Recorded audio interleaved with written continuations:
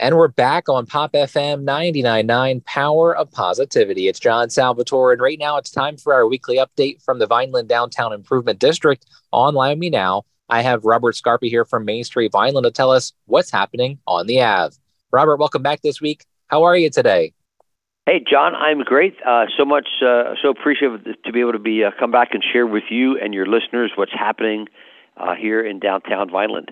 So, as you know, we just got through our car show, which was earlier in June, our 5K race, which was just last week, and now our sights are focused on August the 27th. So we've got a few weeks to go.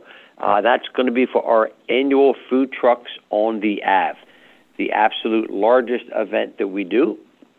It'll take place right downtown Vineland at Boulevard and Landis, exactly the same spot where Charles K. Landis drove the stake to found this great town. So again, August 27th, Food Trucks on the Ave.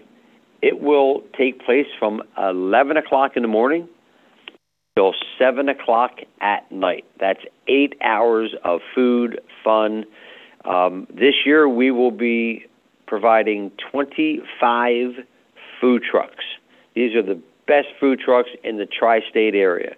Anything from sandwiches to ethnic foods, seafood, top shelf cuisine foods, and then of course we've got the dessert trucks, and the water ice and ice cream trucks as well.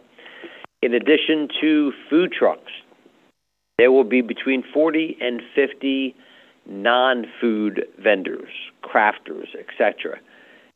We will have a entertainment stage for the entire 8 hours, which will primarily include our favorite downtown DJ Anthony Gambino. We will have our Kids Corner returning again this year. So again, if mom and dad are coming out and they want to just leave the kids and grab some good food, they could just drop the kids off there at Kids Corner. There'll be all kinds of entertainments and activities for the kids there.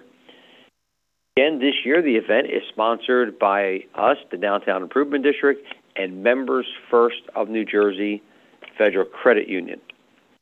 The entertainment stage this year is sponsored by Newfield National Bank. So it's great to have both Members First and Newfield National Bank back again this year to support this.